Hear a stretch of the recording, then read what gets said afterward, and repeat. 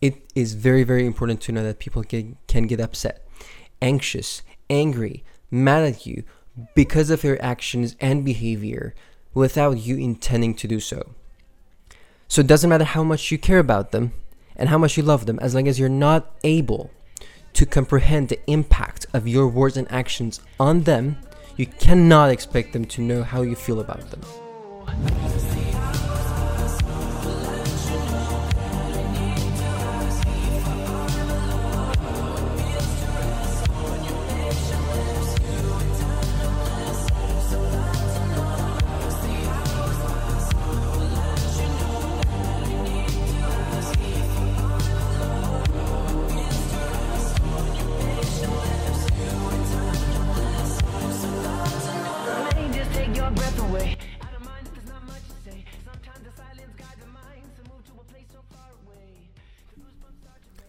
Hello everyone, welcome to iCast, where we discuss science, mental health, and tools to maintain a healthy lifestyle for everyday life.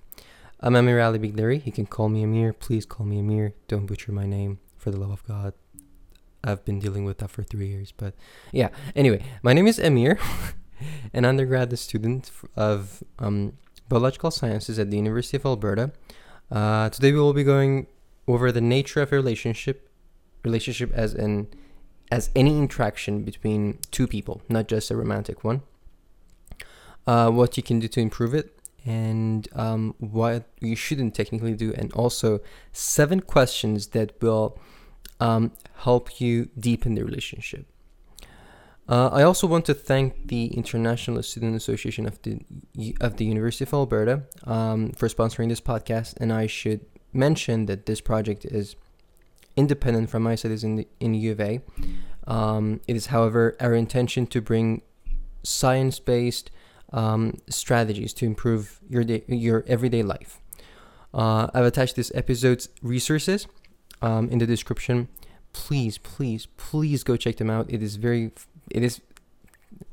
fair to them, to be honest, to be seen and to be heard more. And yeah, okay. First things first. It is very important to know that people can get upset, annoyed, bothered, angry, happy, and etc. Overall, experience a whole spectrum of emotions due to your actions or your behavior, even if you don't have the intentions of causing those emotions.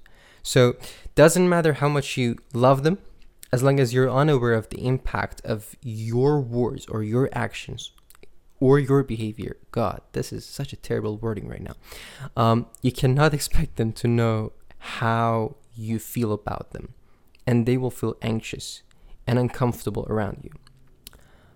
Sometimes, not all the times. A lot of people think of a friendship. A lot of people think that a friendship shouldn't require any effort. It should be natural. And you don't really need to do anything to maintain that.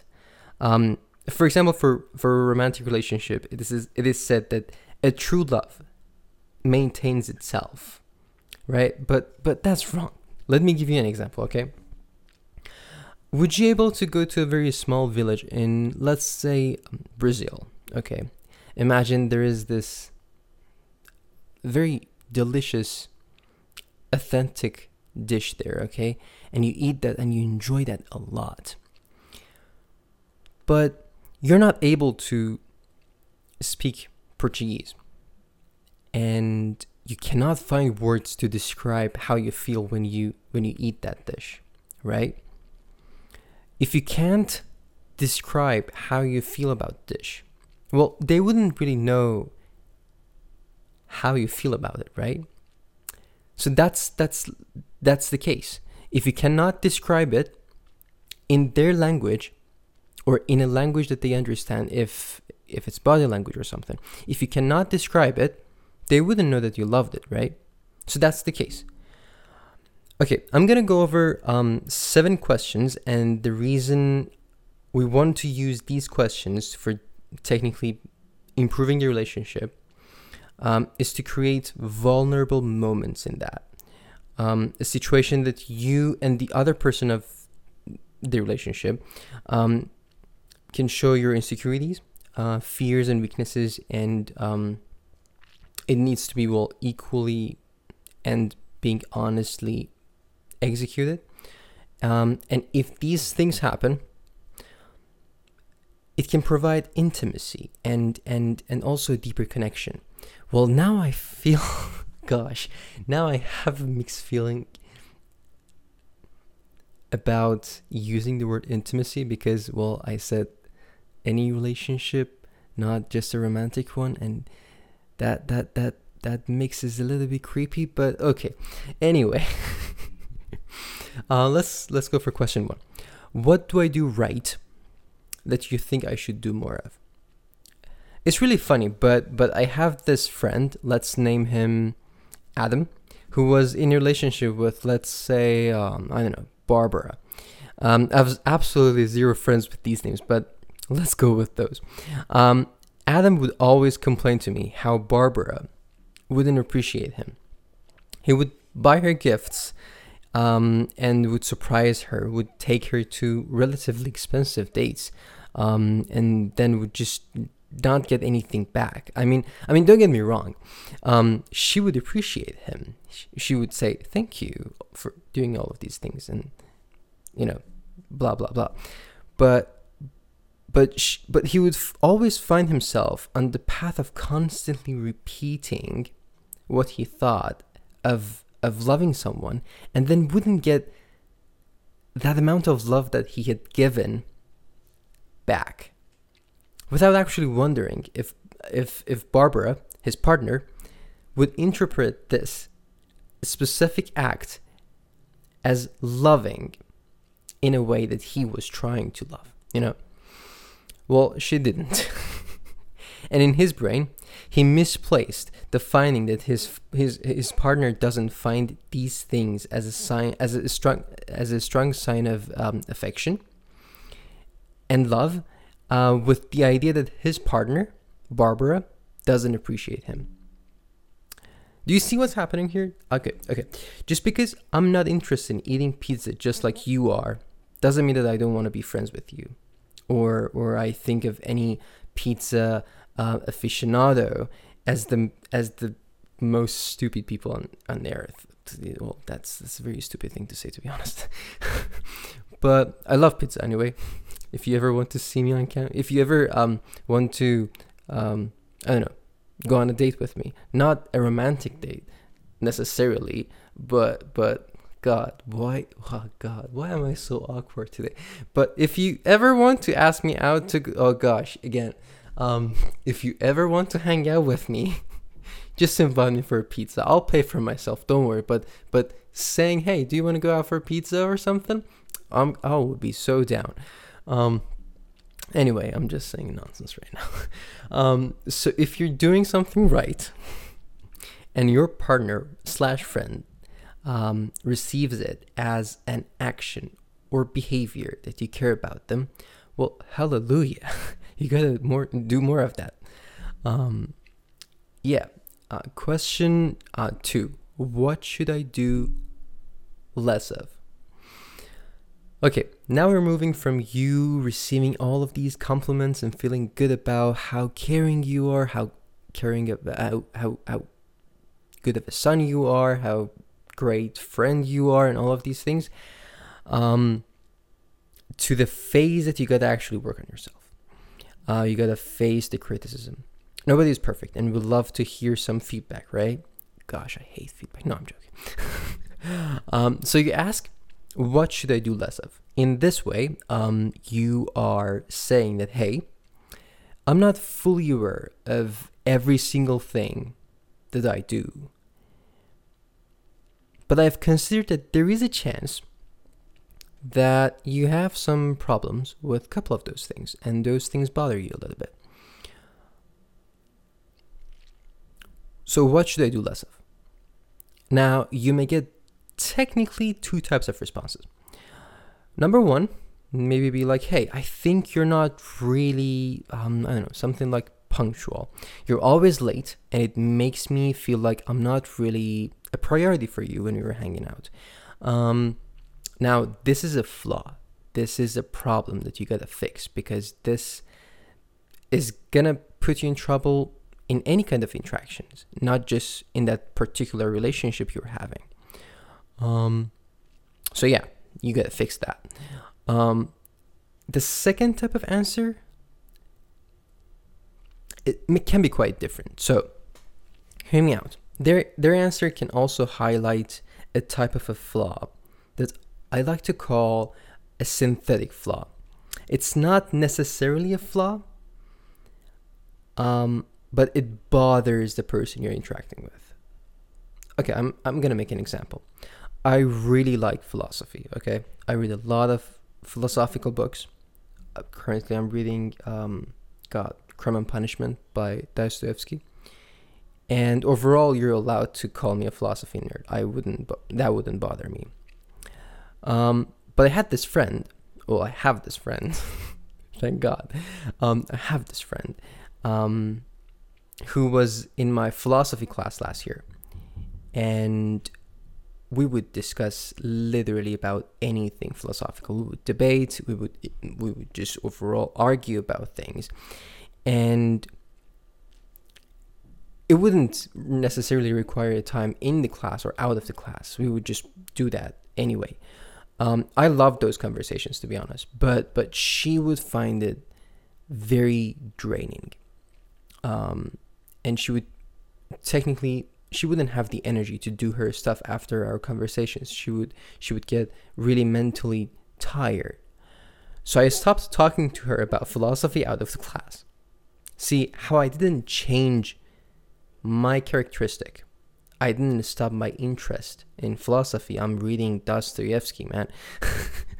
I just avoided doing it in front of her, so it wouldn't make her drained. If she becomes tired in front of me, well, she's gonna avoid me, and it's gonna affect our friendship, right? So that was the case. Now, question 3: what do I do that makes you confident? This one is really, really important because it helps you acquire more trust from your friend or the other end of the relationship, and vice versa. And any kind of relationship requires trust to just not only survive but also thrive. In a romantic relationship, for example, you need to trust your partner to open up about your insecurities, right? In a group project, you need to trust that your teammate knows your priorities, and you also trust that person, and you say, hey, I need you to send me what happened to me? Overall, you need to trust that teammate, okay? And know the fact that if that person says, I'm gonna send you the abstract by Monday, that person is gonna send you the abstract by Monday, right? You don't have to set your estimations for Wednesday, for example, right? That's the kind of the trust that we're looking for. You trust your partner. You will be able to invest safely and responsibly in the relationship, and also build up into that, right? Because you know how your collaboration is working and where it's headed. Another thing that you will acquire is that you will understand that you're on the same page. If I do something that makes you comfortable, that is good. Now imagine that I know if I do something, it will make you feel more confident, and then I do it. And the fact that I'm actively doing it, and I'm actively trying to make you confident,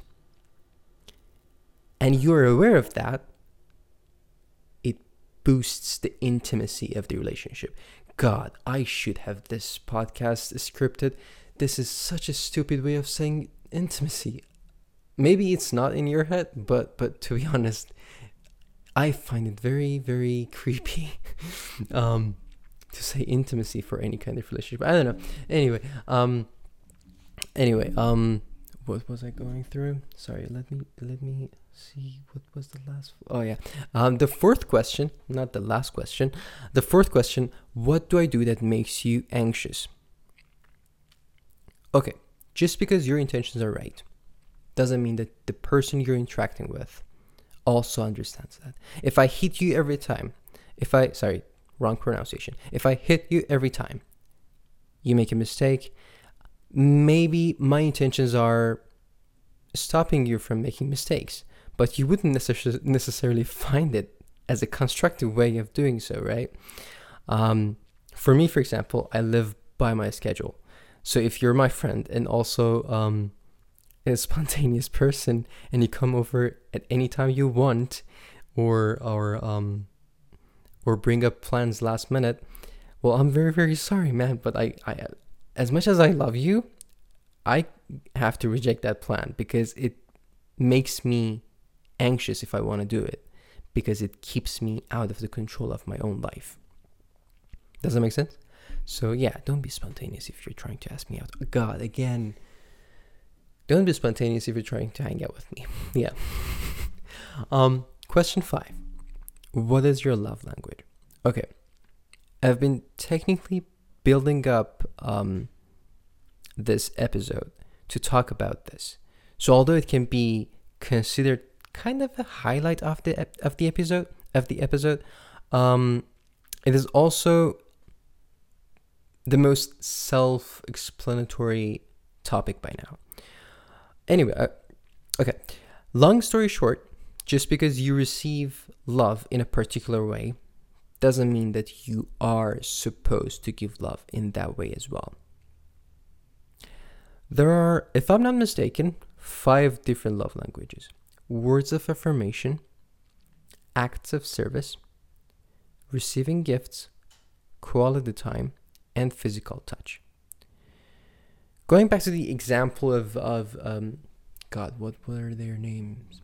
My imaginary friends. Yes, thank you, Adam and Barbara. If Barbara's love language is physical touch, well, I'm sorry to break it to you, Adam. Doesn't matter how many gifts you buy for her, she will still need that physical touch to feel loved.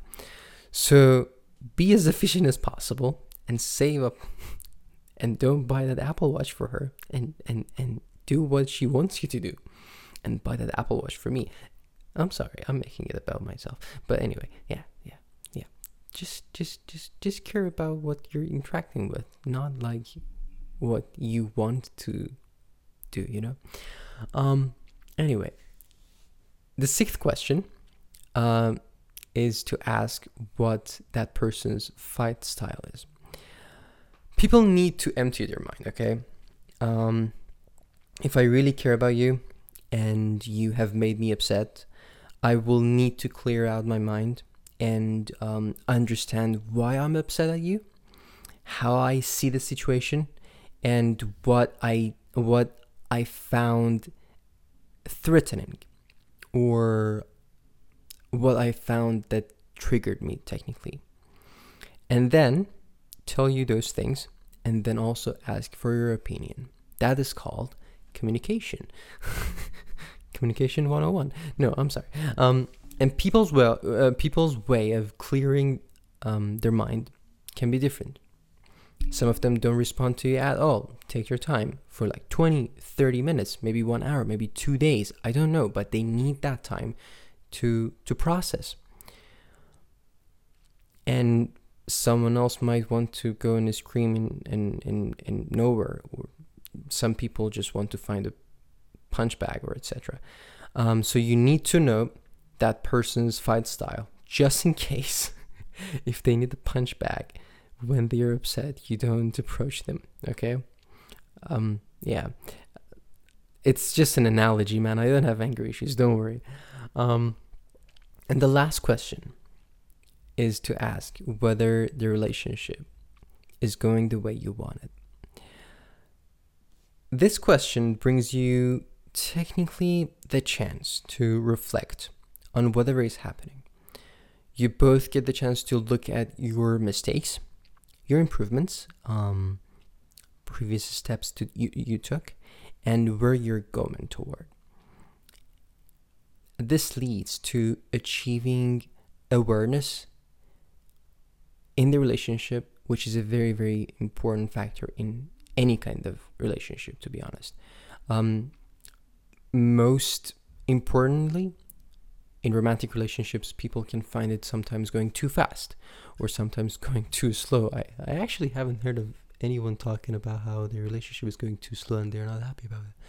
That's weird. Maybe it's just the media. I don't know. But anyway, having those conversations helps you understand that, hey, okay, here is the path that we took, and here is where we are. Is it natural? Is it normal? What were our first intentions? Did it change? Was it good that it changed? Was it good that it didn't change? And ask all of these questions, and it just makes you be able to be more of a rational person when you are in those situations, if that makes sense. Anyway, that's the last question. I hope you've enjoyed this episode. Please check out our resources in the description. Again, it would be fair to them to technically be recognized as the people that who brought these things up. I just looked for them, and yeah, I didn't really. That's not my knowledge, to be honest. That's just what I found. Also, don't forget to let us know if you liked today's episode or found it relatable in any case. You can tag me on Instagram to see your reviews and your comments and what you think about the project. We have 2 different pages. My personal page is Bigleri, Bigleri.